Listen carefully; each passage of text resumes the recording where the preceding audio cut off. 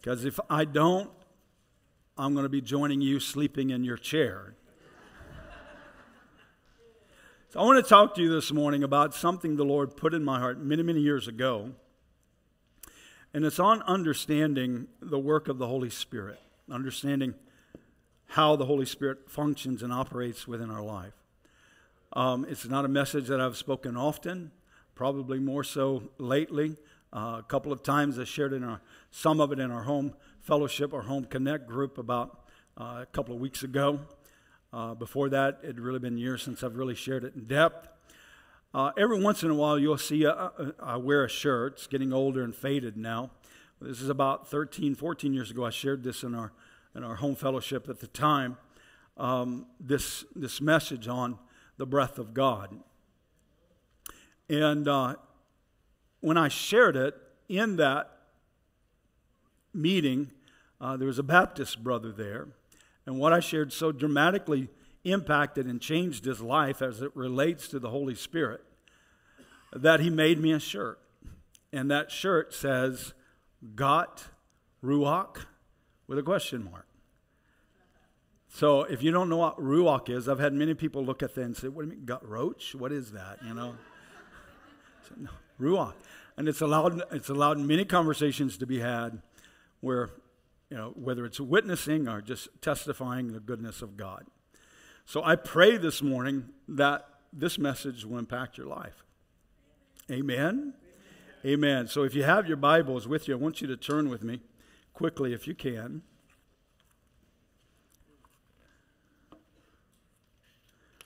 We're going to start with John 17:17.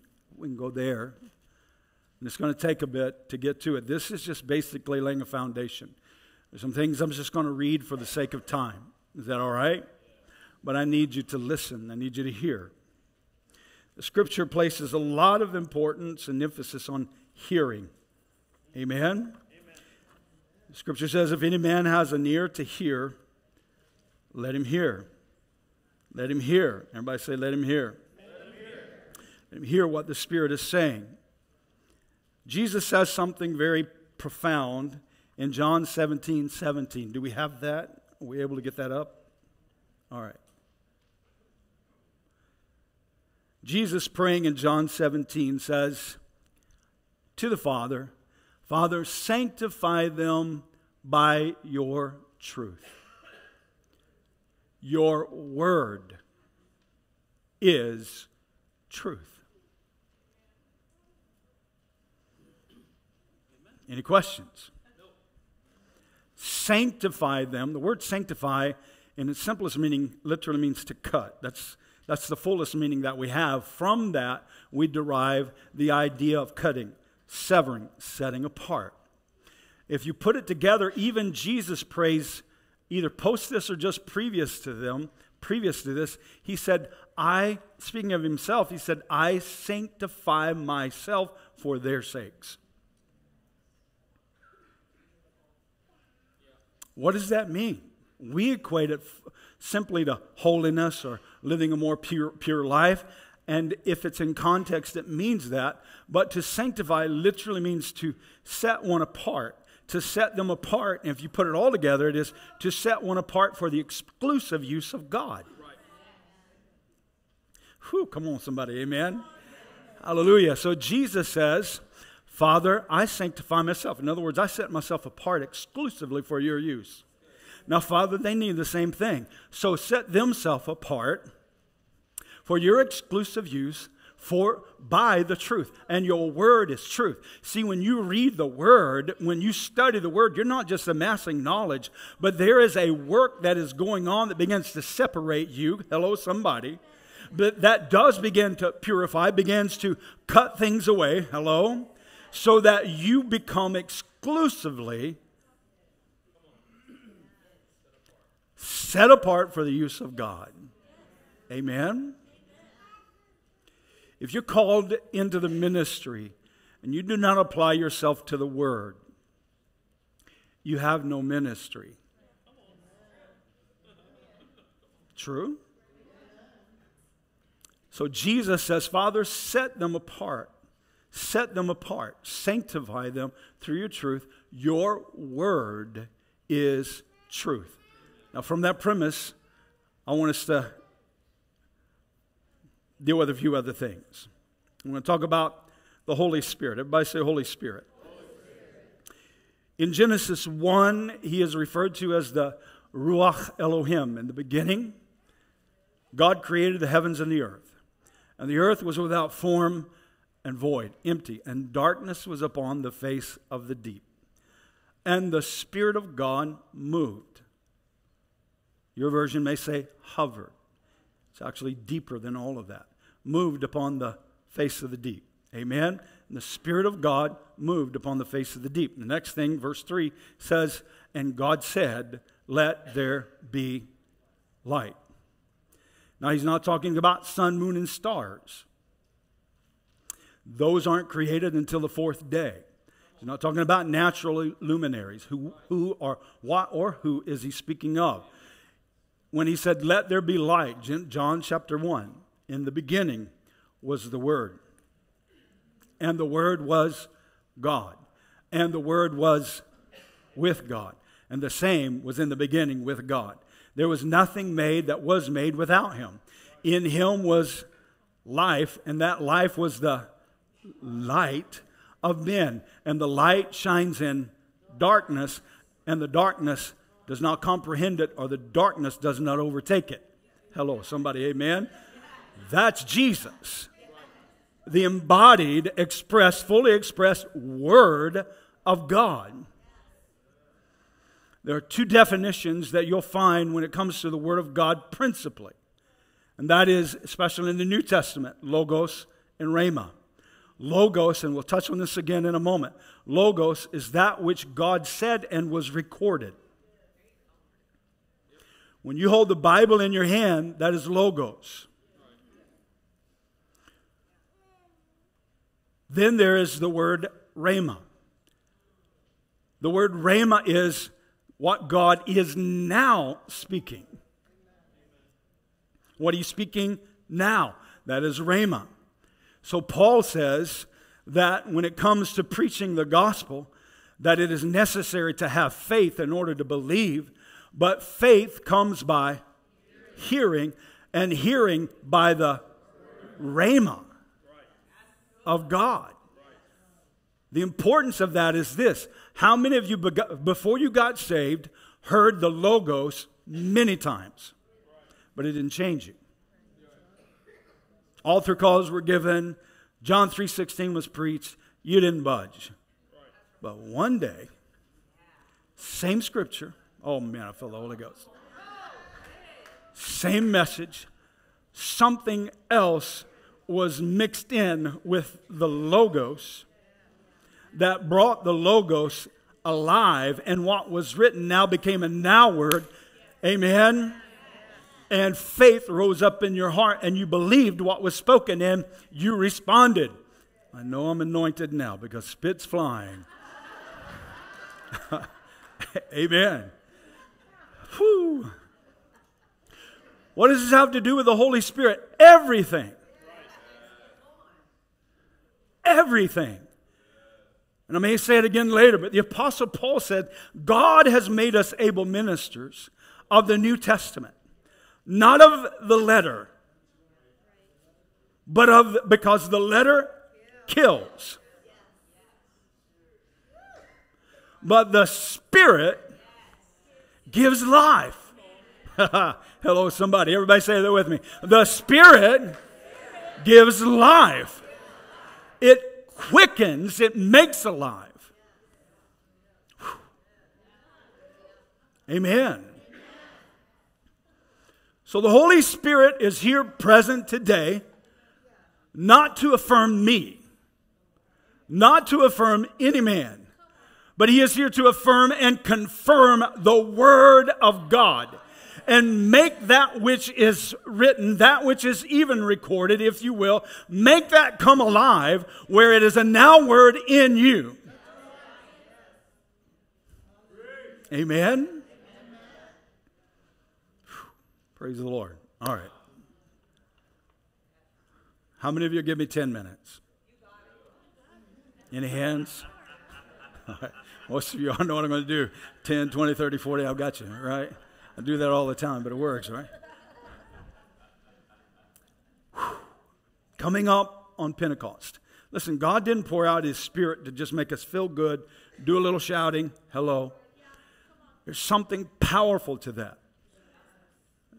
It was a couple of weeks ago I was sharing this, and this phrase hit me, and I said something to Brother Mark Van Diemen, who we've been laboring together with for many, many years, since 1998, actually. Amen. And speaking on this, and I began to speak on the breath of God, and all of a sudden in that came this phrase I'd never heard before, and I said, I think I'm going to write a book. And I've been threatening to write many books over the years. I've just been kind of fearful, because it's like, what if you write it and then later on you realize that was stupid? You know, yeah, it's hard to kind of take it back. It's out there in print, you know. It's like, I think I want to wait till I think I know that I know that I know. Hello. But this phrase came to me speaking on this. What we're going to get into is how the breath of God affects you. And in the New Testament, we'll read this, that is why they began to speak in tongues. And so I'm going to talk to you in a little bit about the technology of tongues. Wow, that hit me. And I was like, I don't know if that's legit or not, but it sure sounds good. I said, I think I'm going to write a book, and maybe that's a chapter or a title. I don't know, the technology of tongues. Why is that? Because we have so many in the church world who, number one, are taught against it.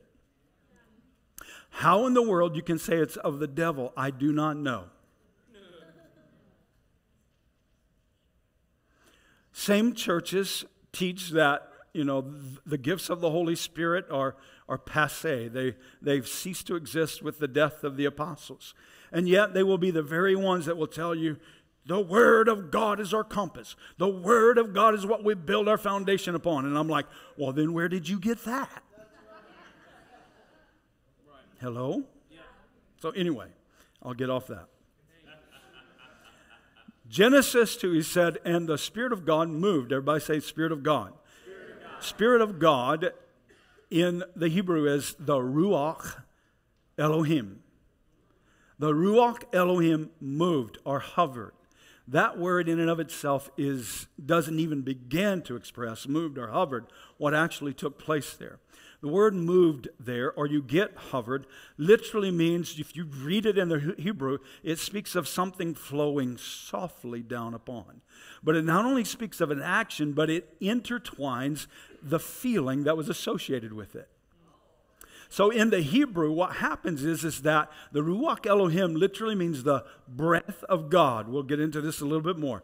The breath of God, the Spirit of God, the wind, the breath of God, and more specifically, the throaty breath, the breath that's in the mouth, the breath of God flowed softly down, moving upon this empty creation with tenderness and love. Wow. Which is exactly what happens to you, what happened to you when you responded to God and gave your life to Him. It was the breath of God, the Spirit of God came and hovered over you, and you experienced the love of God. Come on, amen, somebody. And you opened yourself up and yielded to that and responded. Can I hear an amen? Amen. This is what I'm speaking about, all right? So we'll get to that more in detail in just a few moments. Now, when we speak of God, I want to talk to you about God's heart and what does He want with you? What is His desire? God wants relationship, amen, and God wants fellowship. Amen. True. But the idea of fellowship, and we're going to look at koinonia here in a minute, implies this: fellowship. Fellow being of like interest. You cannot have fellowship with someone that there is nothing in common with. Whoa. And outside of Christ and the working of the Holy Spirit, there is nothing that you have in common with God.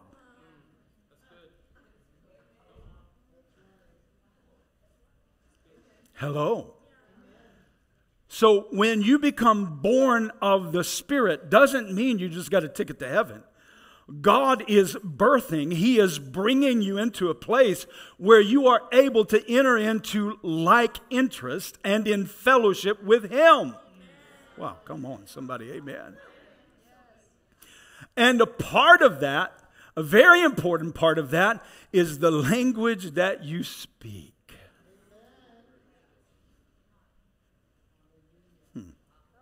All right. The principal means or way by which God has relationship with us, fellowship with us, in which we are brought into a place where we have like interest with God, no longer led by our carnal nature. Hello, somebody. But fellowship, the Greek word is koinonia, intimate fellowship. Literally means this: intimate communication. Intimate communication. Now, husbands and wives understand this more than men do. Hello? I'm surveying the crowd to make sure that everybody's above 20 here, you know. Come on. Men are prone to one mode. But intimacy to a woman, by and large, is talk to me. Help me, ladies, or you're going to be in trouble. Hello? Right? Why is that? Because talking to you allows me to get to know you and you to get to know me. Hello? So God, His desire to relationship with you, to have fellowship with you, is not just about giving you a good feeling. Come on. And sad to say, that happens a lot in charismatic churches. God wants you to hear what He has to say. And He wants you by the Spirit to speak to Him.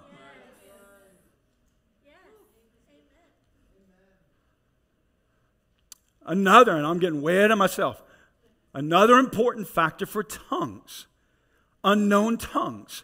The Apostle Paul said, correct me if I'm wrong, Brother Roy, when a man or a person speaks in an unknown tongue, he does not speak unto men, but he speaks unto God.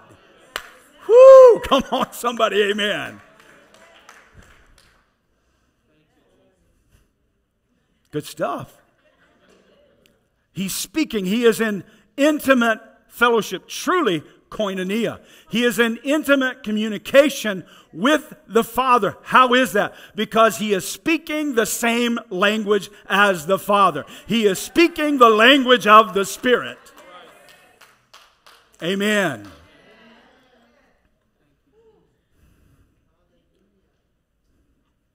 Everybody say word. Amen.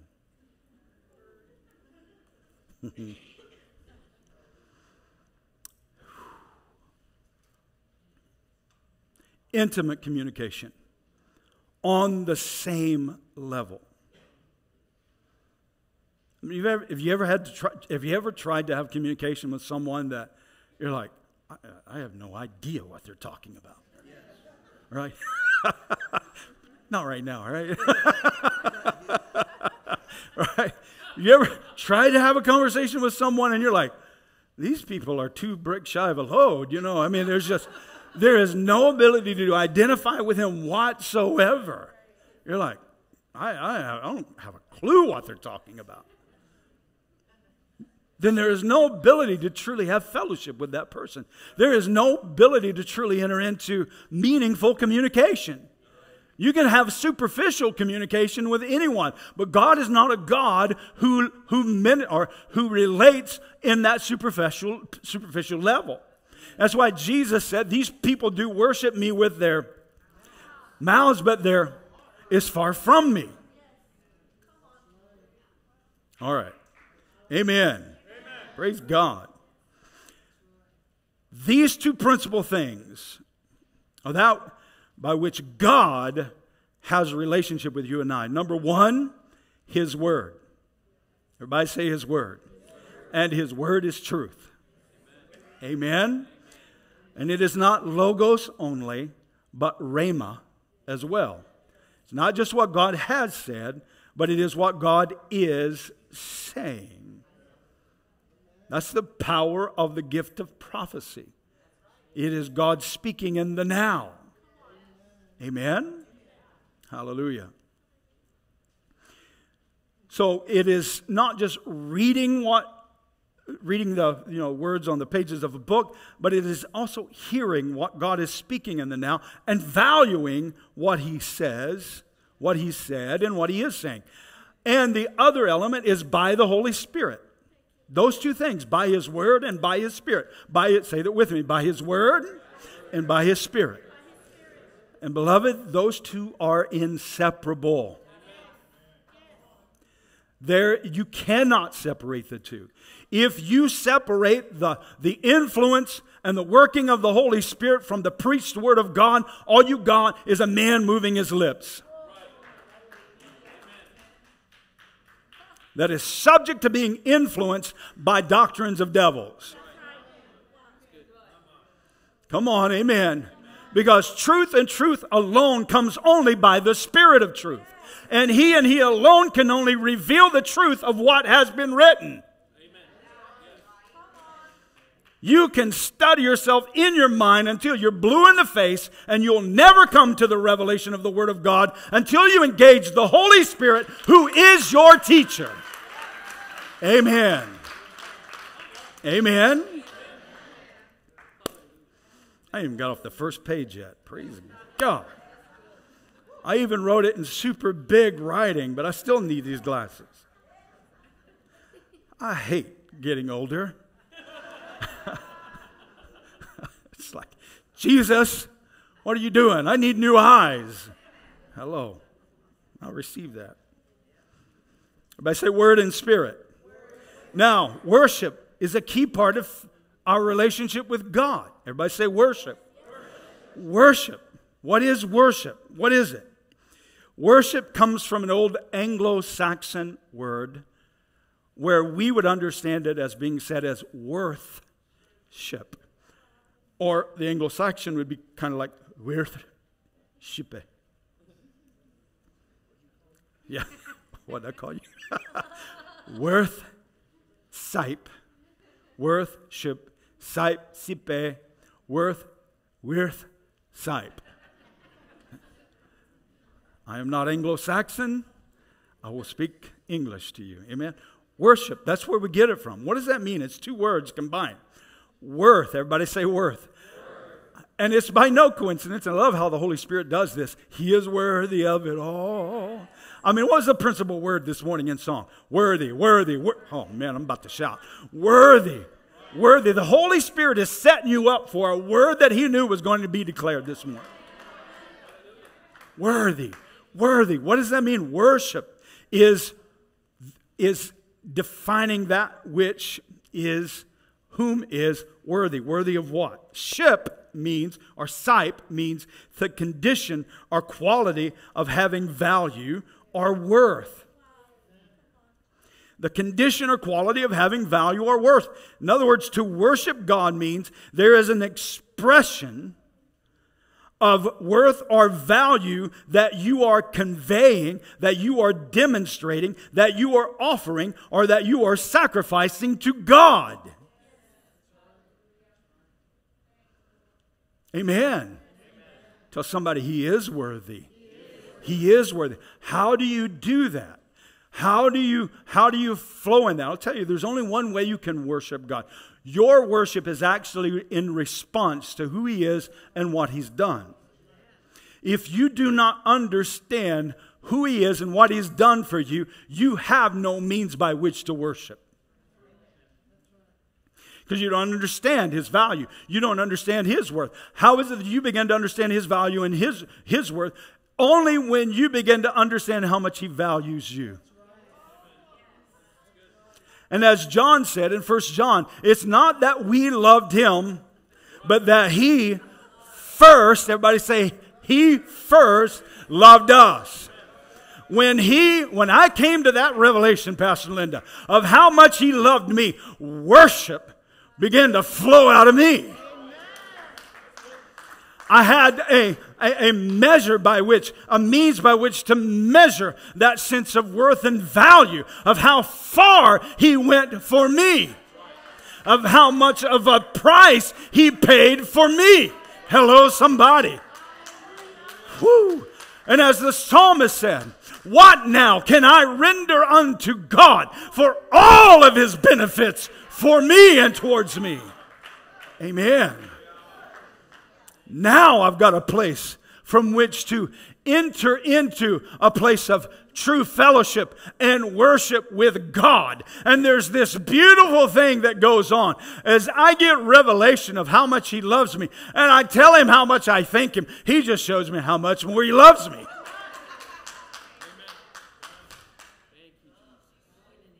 And that's times that you sense that in a corporate body. It's not just the escalation of music that causes your voice to rise. There's a revelation that begins to take place on the inside of you. Woo! Amen. Some people say, why do they sing that same line 10 times? Listen, I grew up in the church where we sang out of the Red Book hymnal. I used to lead the choir and say, open up, turn in to your Red Book hymnals to page 277. And I'm not knocking that. I love the old hymns. But it became just as traditional. Hello. It became just ceremony. Hello. Did it not?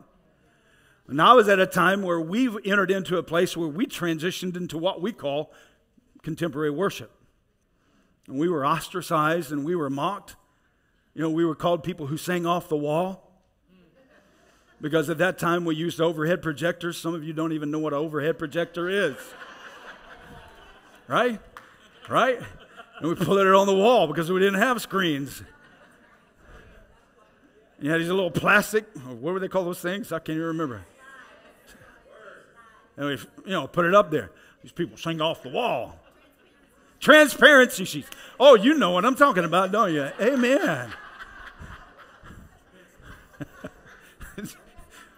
This is a lesson for you younger people.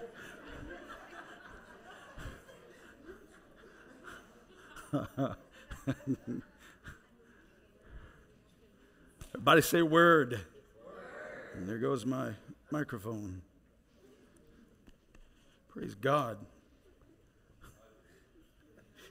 That was good timing, actually. Amen.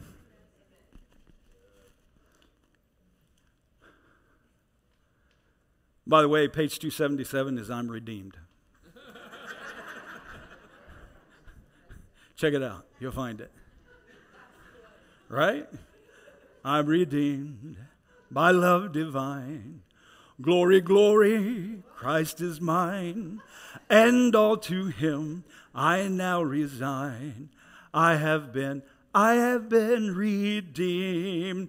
Methodist, Baptist, I'm redeemed by love divine.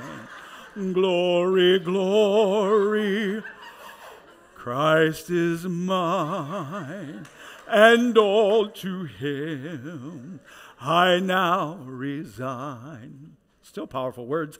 I have been redeemed. Pentecostal version filled with the Holy Spirit. I'm redeemed by love divine. Oh, glory, glory, Christ is mine, and all to Him I now resign. I have been redeemed. Come on, give the Lord a shout. Woo! Amen. Praise God. Amen. Hallelujah. Tell somebody, I am redeemed. Why? The Word of God says, let the redeemed of the Lord say so. Woo! Amen. Praise God. Hallelujah. Thank you, Jesus. Woo! Everybody say worship. Worship is truly a part of our relationship with God.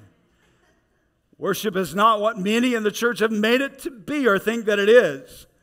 Simply songs only, giving or doing. Worship can be expressed through these things. Hear what I'm saying. But that doesn't mean that singing is worship. Remember, these people do worship me with their, right? You can do things for God. 1 Corinthians 13 tells you, you can give your body to be burned. But if you have not love, it's nothing. It's a sounding brass, tinkling cymbal, right? And it's just not by coincidence that 1 Corinthians 13 is sandwiched between 12 and 14 about the gifts of the Holy Spirit and what the Holy Spirit brings. Come on, amen? Because the fruit of the Spirit is joy, peace. Come on, amen? So the Holy Spirit not only is a gift giver, but He develops within us the very character of God. Amen. But our worship, everybody say our worship, must be rooted in truth. And the Word is truth. And it must be coupled with the Spirit. Or, if you will, the life breath of God. Is this not what Jesus said to the woman at the well in John chapter 4, verses 23 and 24? Is that correct? Jesus said, the time is coming, now is, that the true worshipers will worship God in truth. Listen to what He says. For God is Spirit.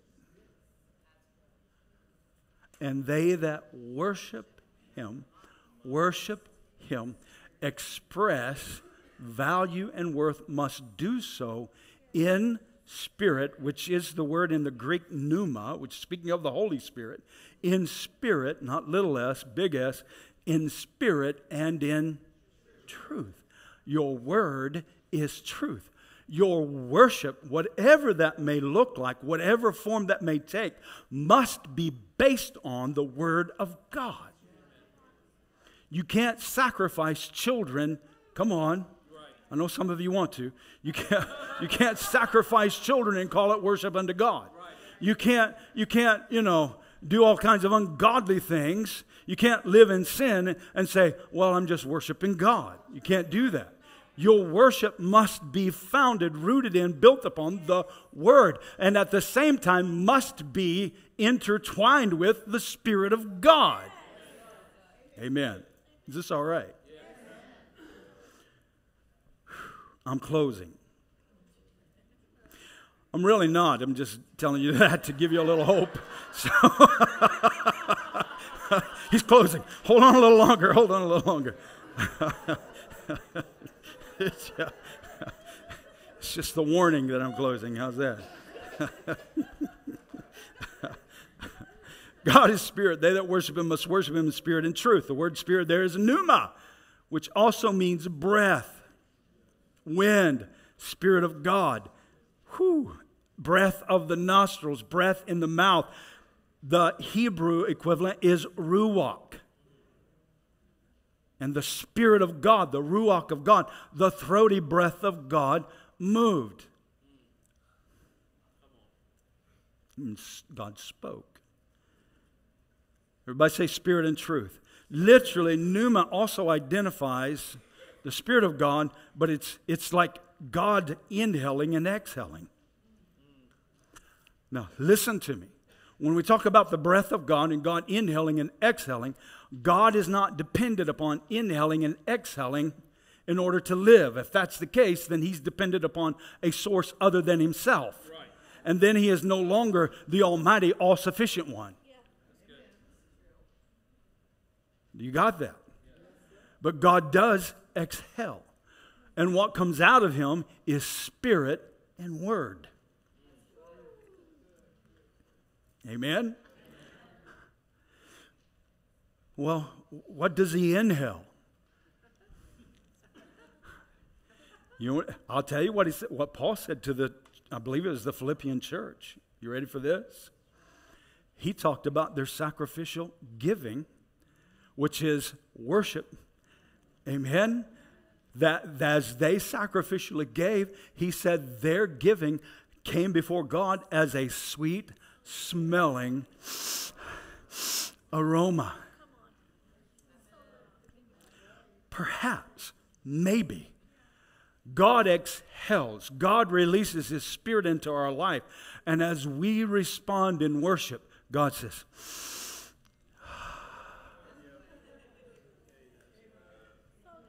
come on, amen. Now that's communion.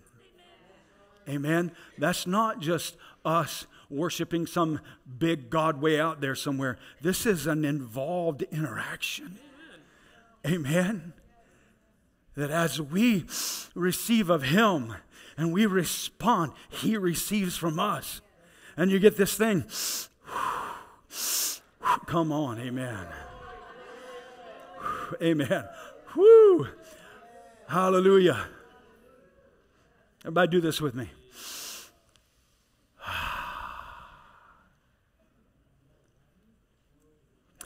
Some historians, Jewish historians, say that the very name Yahweh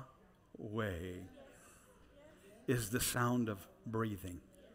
His name is His breath. Oh my goodness, come on. It does. I mean, I heard somebody say that a long time ago. I'm like, yeah, it's silly. And then I started doing Jewish history, and I read where this was kind of a common knowledge among Hebrew people or rabbis, that Yahweh, which to them is very sacred and holy, is the sound of breath, the sound of breathing. Wow. Is this okay? Is this all right? All right. I'm still closing. I really am. God help me. Very quickly, I'm going to go through this. You ready? Everybody say Spirit and truth. Everybody say this: breath of God. Word of God. Amen. Job 32:8 says, but there is a spirit in man, which is the word Ruach. It is the life breath of God. There is a spirit in man in the inspiration. This word is closely associated to Ruach, but it is the Hebrew word neshama. That is the life breath of God that imparts wisdom, the mind of God, to humanity, from which we get our soul. So in Genesis 2, it says that God formed man out of the dust of the ground, and God breathed. The word is in the Hebrew is nephah, which means to blow into the nostrils of man. God blew into the nostrils of this form the breath, neshama, of life, which is che. He breathed into him the breath of life. And man became a living soul. Or the Hebrew word is nephesh. All right? So God imparts His own, if you will, soul, His own mind, His own emotions into Adam. And Adam now becomes a living intellect, a living mind, able to communicate with God on the same level. Hello, somebody, amen? So they had fellowship out of the spirit that was breathed into Adam, that came out of God. Now I'm getting ahead of myself, but I'm going to share this. God said to Adam, of every tree of the garden you shall freely eat. Right? But there's one tree you cannot eat. The tree of what? The knowledge of good and evil. In the day that you do, it's interesting that he say just in case, or you might, if it happens, he said, in the day that you do, you shall surely die. Now, Adam did not die physically immediately when he ate of the tree of the knowledge of good and evil. Some have argued that point. Some have said, well, he didn't die. He lived another 900 and some odd years, 70-something years, right?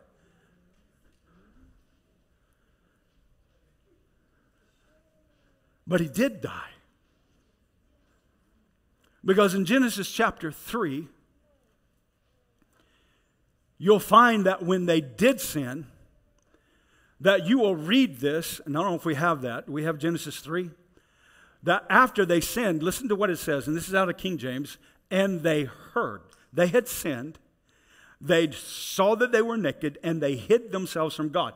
And they heard, everybody say heard, the sound of the Lord God walking in the garden in the cool of the day. Now, King James or older translations say, and they heard the voice.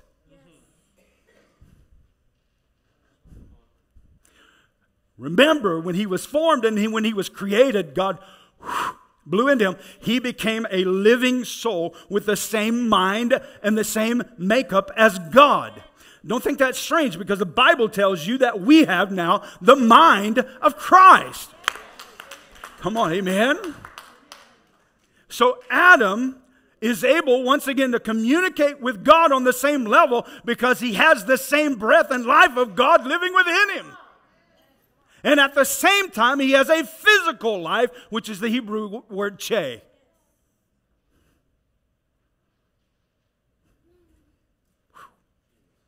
Are you following me? Now, they hear something in proximity or locationally they'd never heard before. Because when they fell, something happened.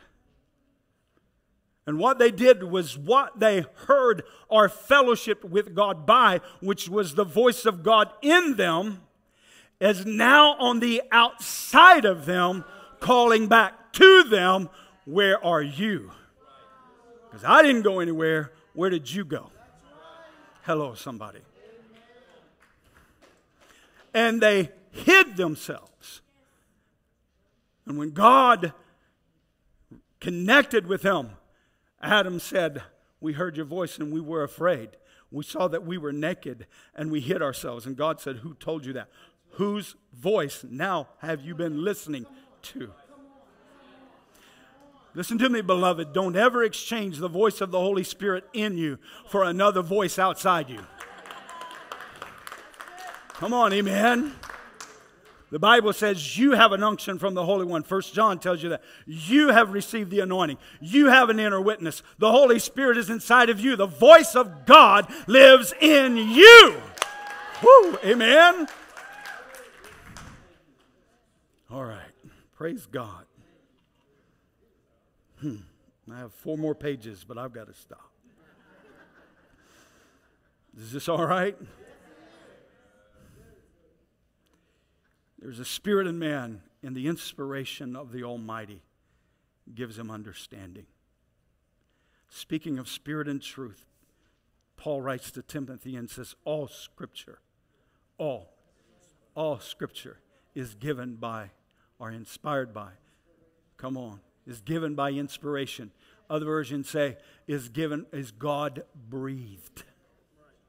It is. It is breathed by God. Amen. And it is profitable for doctrine. Hello, somebody. Amen. It is profitable for doctrine. It is profitable for correction and instruction in righteousness. God wants to breathe back into His church. God wants to breathe again in many of us. Hello? Now, in short,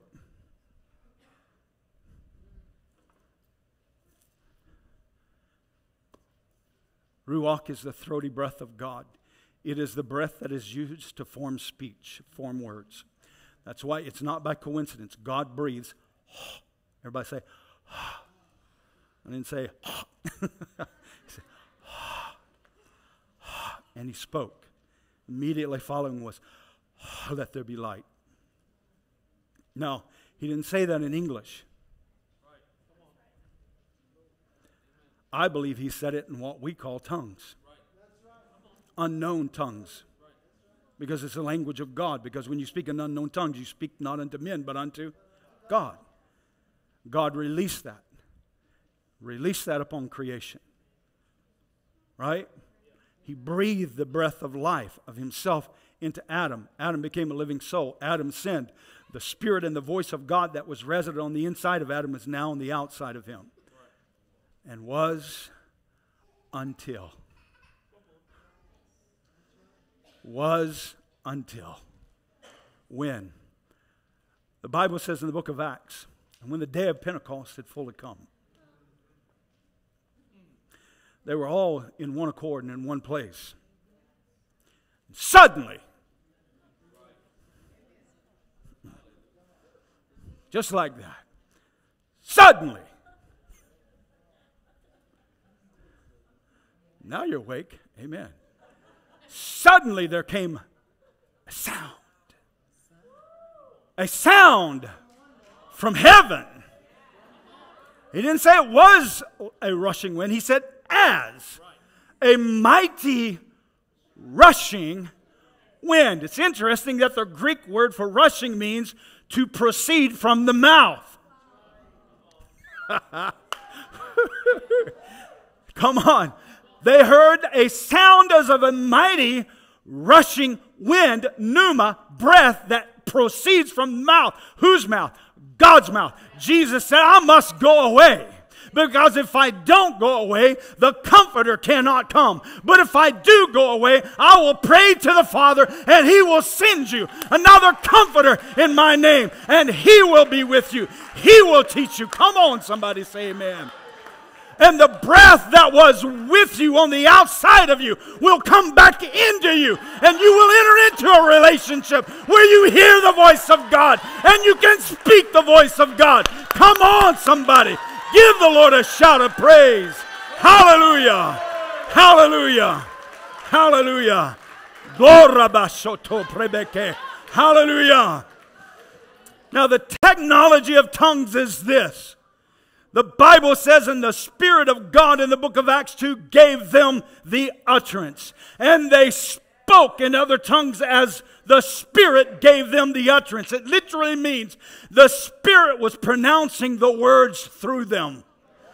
If it is consistent with the old, and God is, He has a pattern by which He does everything, then He breathed His breath in them, and as the throaty breath of God came over their vocal cords, the Spirit of God began to control their vocal cords and their mouth, and they began to speak in the language of heaven. Come on, somebody say amen. Hallelujah.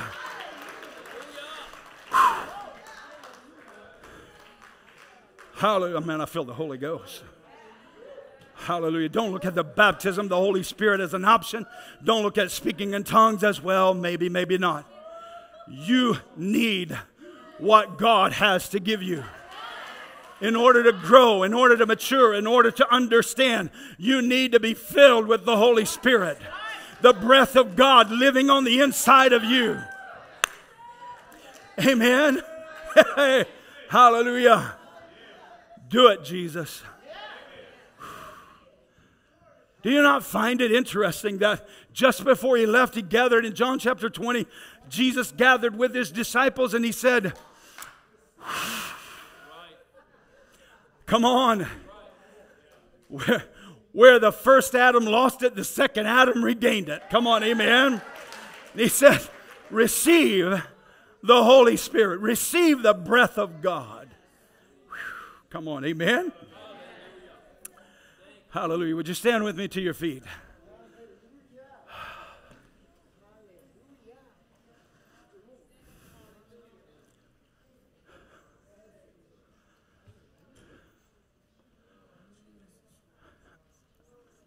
I said, Lord, what do you want me to do with this message? It's one thing to speak it, but how do you follow up? What do you want done? Well, listen, there's a prerequisite to being filled with the Holy Spirit, and that means you've got to be born of the Spirit. You've got to be born again.